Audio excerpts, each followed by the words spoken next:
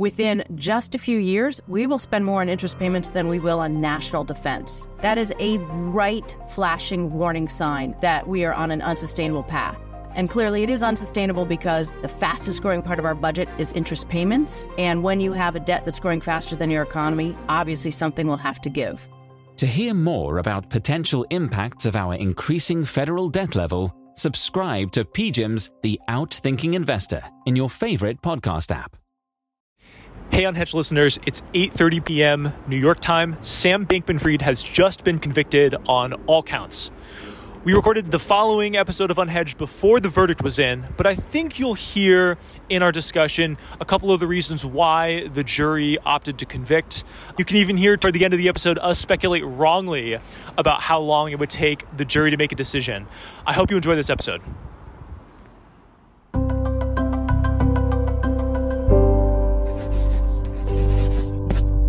Pushkin. Listeners will recall we discussed the trial of Sam Bankman-Fried and the case against him last week on the show. This week, Sam takes the stand.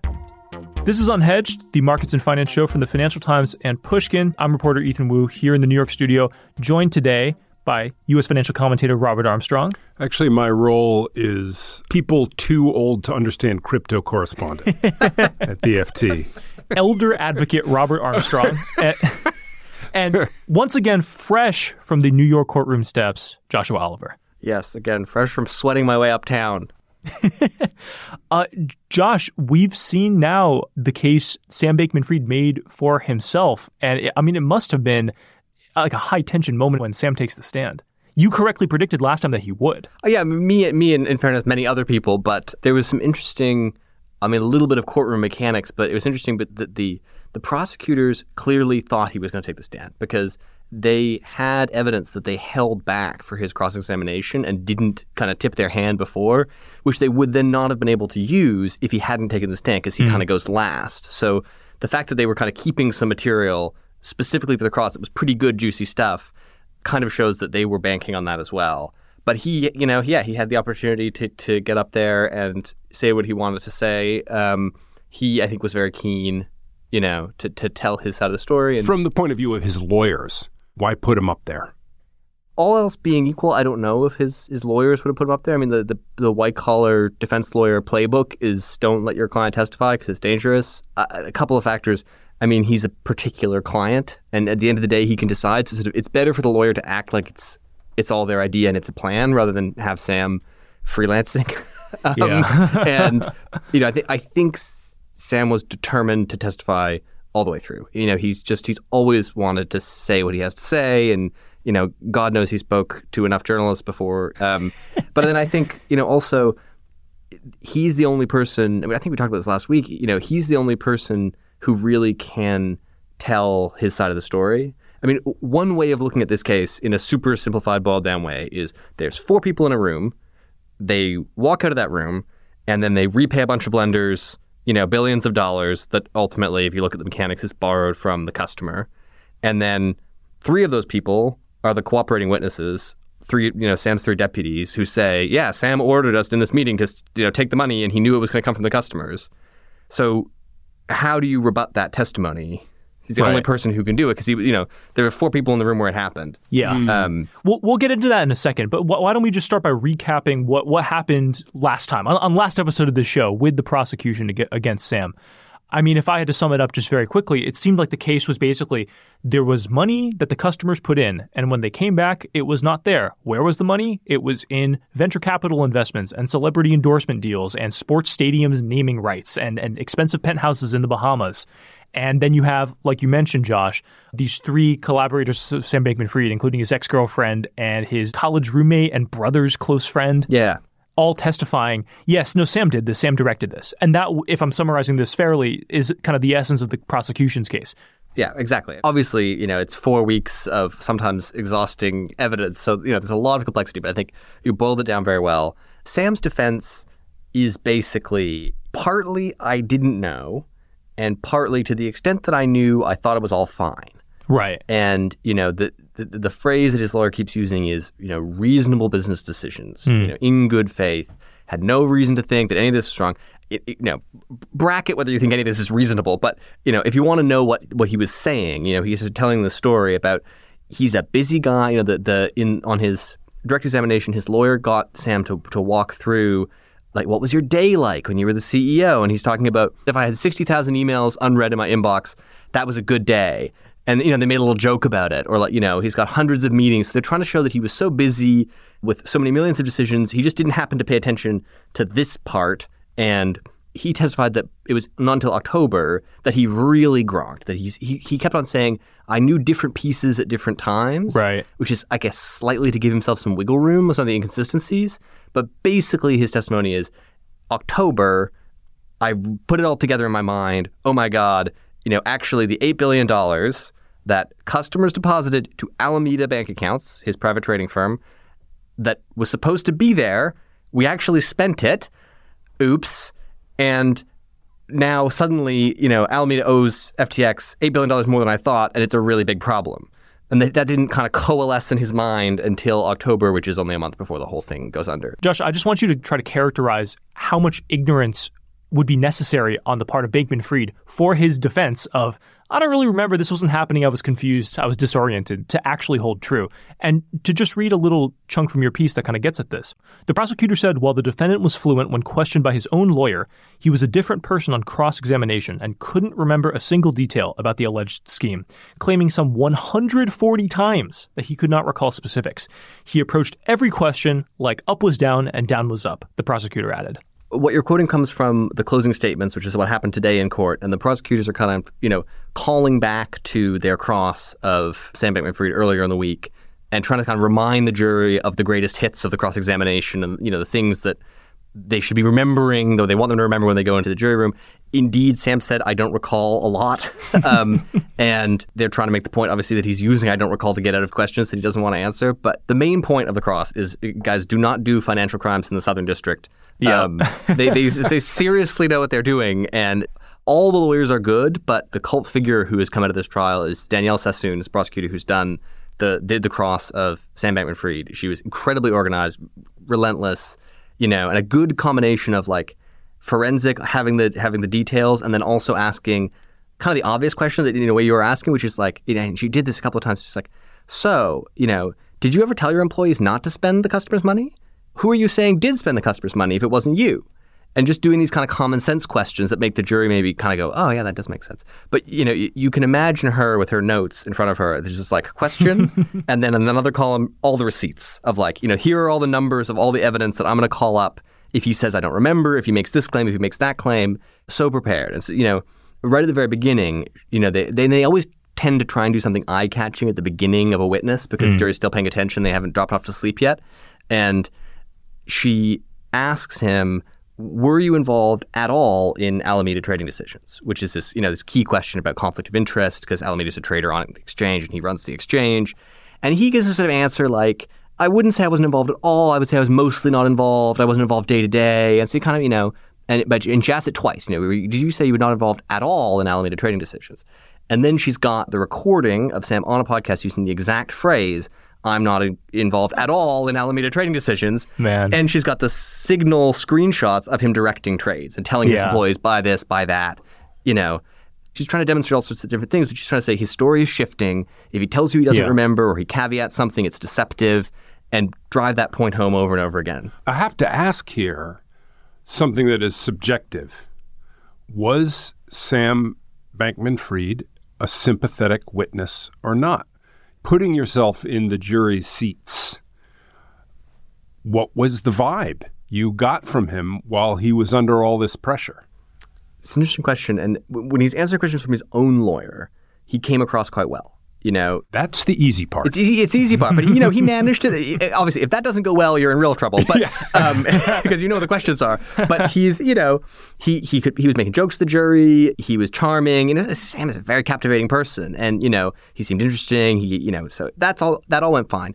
On the cross, it's really interesting because there was this weird dynamic in the court where they had a dress rehearsal for the cross. There was this sort of hearing they had where the jury wasn't there, and they did some of the cross because the judge had to decide whether it was admissible.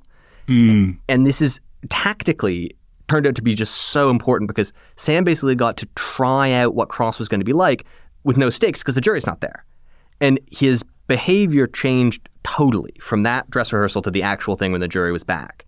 It almost seemed as though he hadn't believed his lawyers when they told him how bad it was going to be. Because what he did the first time, jury not present, he tried to sort of wheedle on every question. It would be like, they would ask him something, he'd be like, well, I wouldn't necessarily have phrased it that way, and I, give an answer with a bunch of caveats and explanations and long answers. And the judge was getting asnoyed with him. The lawyer was like asking questions over and over again. The judge kind of reprimanded him, right? Yeah, the judge said, how about this? Try answering the question directly. And, and so obviously... So it sounds like that dress rehearsal might have been very important. Very important. For Scared his chances. straight, yeah. So then when the jury's there, Sam Bankman-Fried has finally learned to give a one-word answer. Yeah. It was something he was completely incapable of. I have spoken to him for more hours than I care to admit, and I wish I'd had a judge there to say you didn't answer the question. But he would say, yes, no, I don't recall. The other thing the little tick that he had was, I wouldn't put it that way, I can explain if you want. And then he would just stop. And the prosecutor would move on. But it kind of made it seem as though like he's got an answer, but they're not giving him a fair shake. And then on the redirect, his lawyer comes back. They said, you said you could explain. The prosecutor didn't want to hear it. Can you explain? And then they get him to do the thing. So they'd worked it out.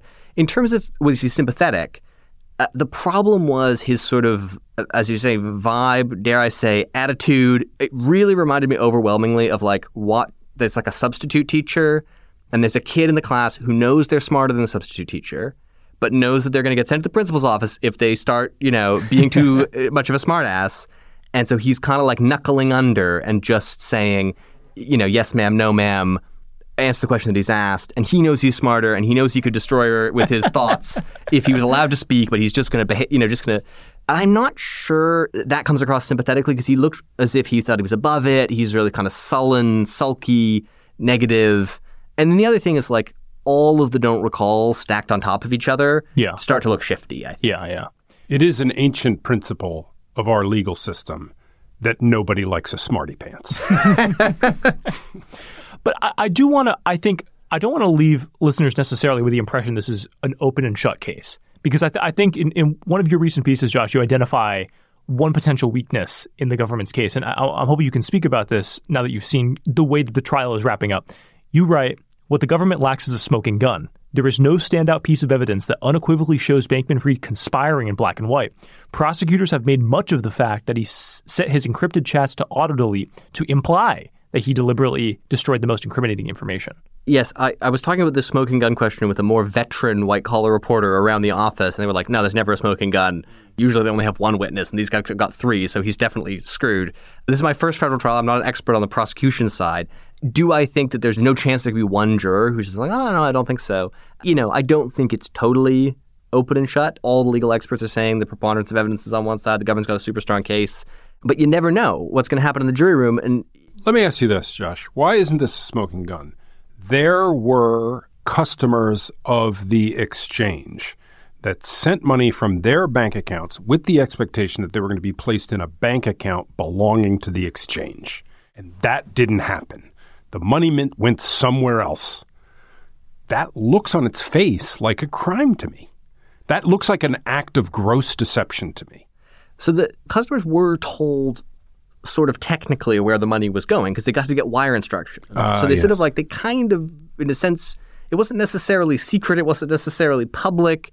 This is the most obvious thing in the world to say, but, it's all about intent and what did Sam think. So, you can always try and find a way, and they're trying their darndest down the courthouse, right? Always try and find a way where he wasn't aware of this part, he didn't know about that, he thought it was okay.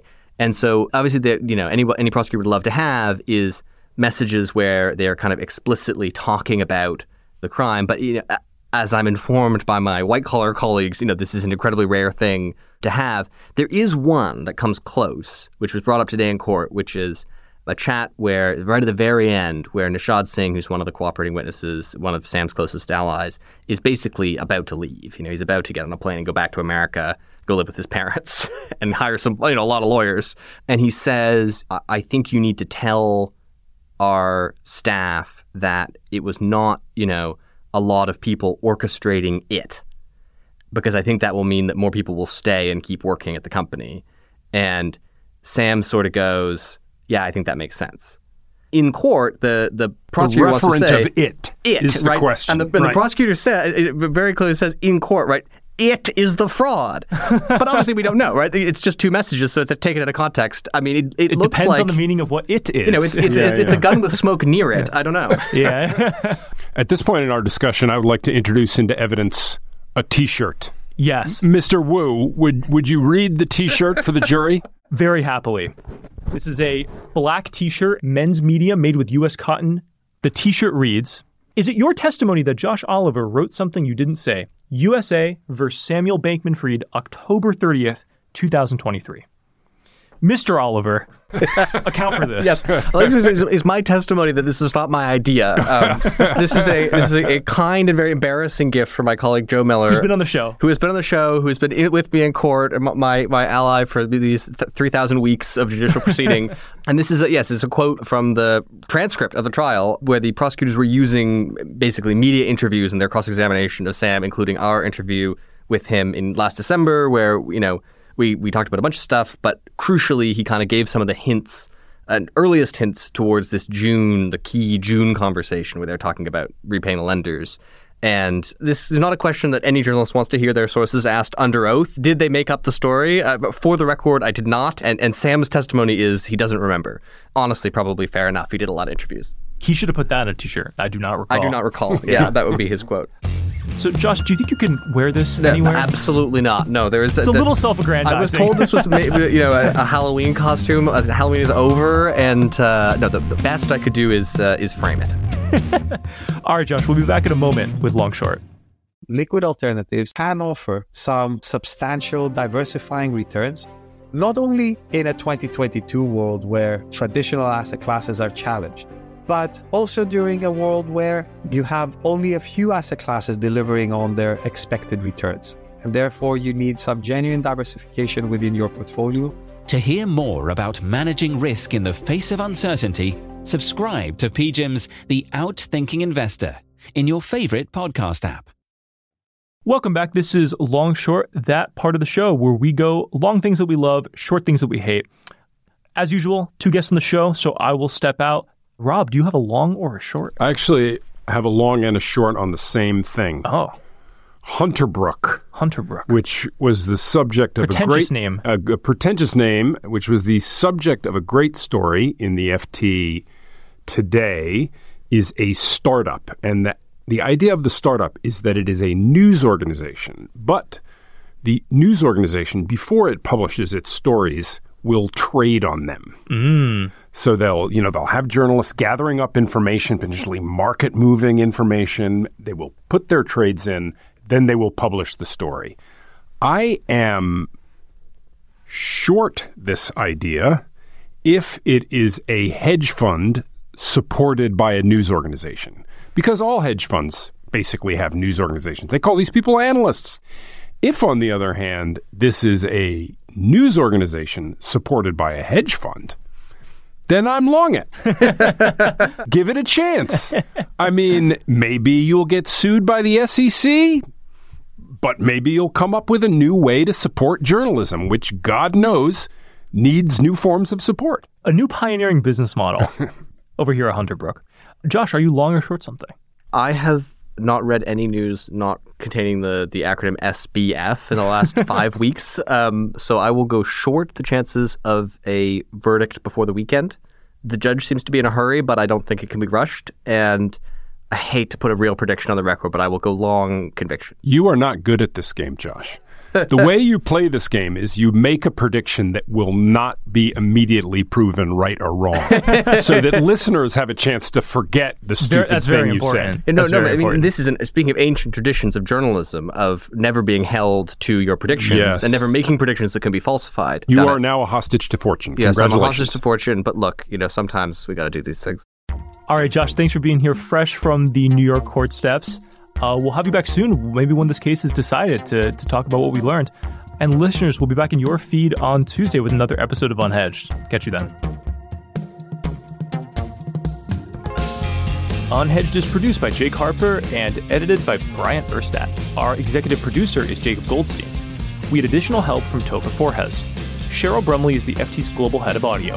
Special thanks to Laura Clark, Alistair Mackey, Jacob Weisberg, and Jess Trulia. FT Premium subscribers can get the Unhedged newsletter for free. A 30-day free trial is available to everyone else. Just go to ft.com/unhedged offer. I'm Ethan Wu. Thanks for listening.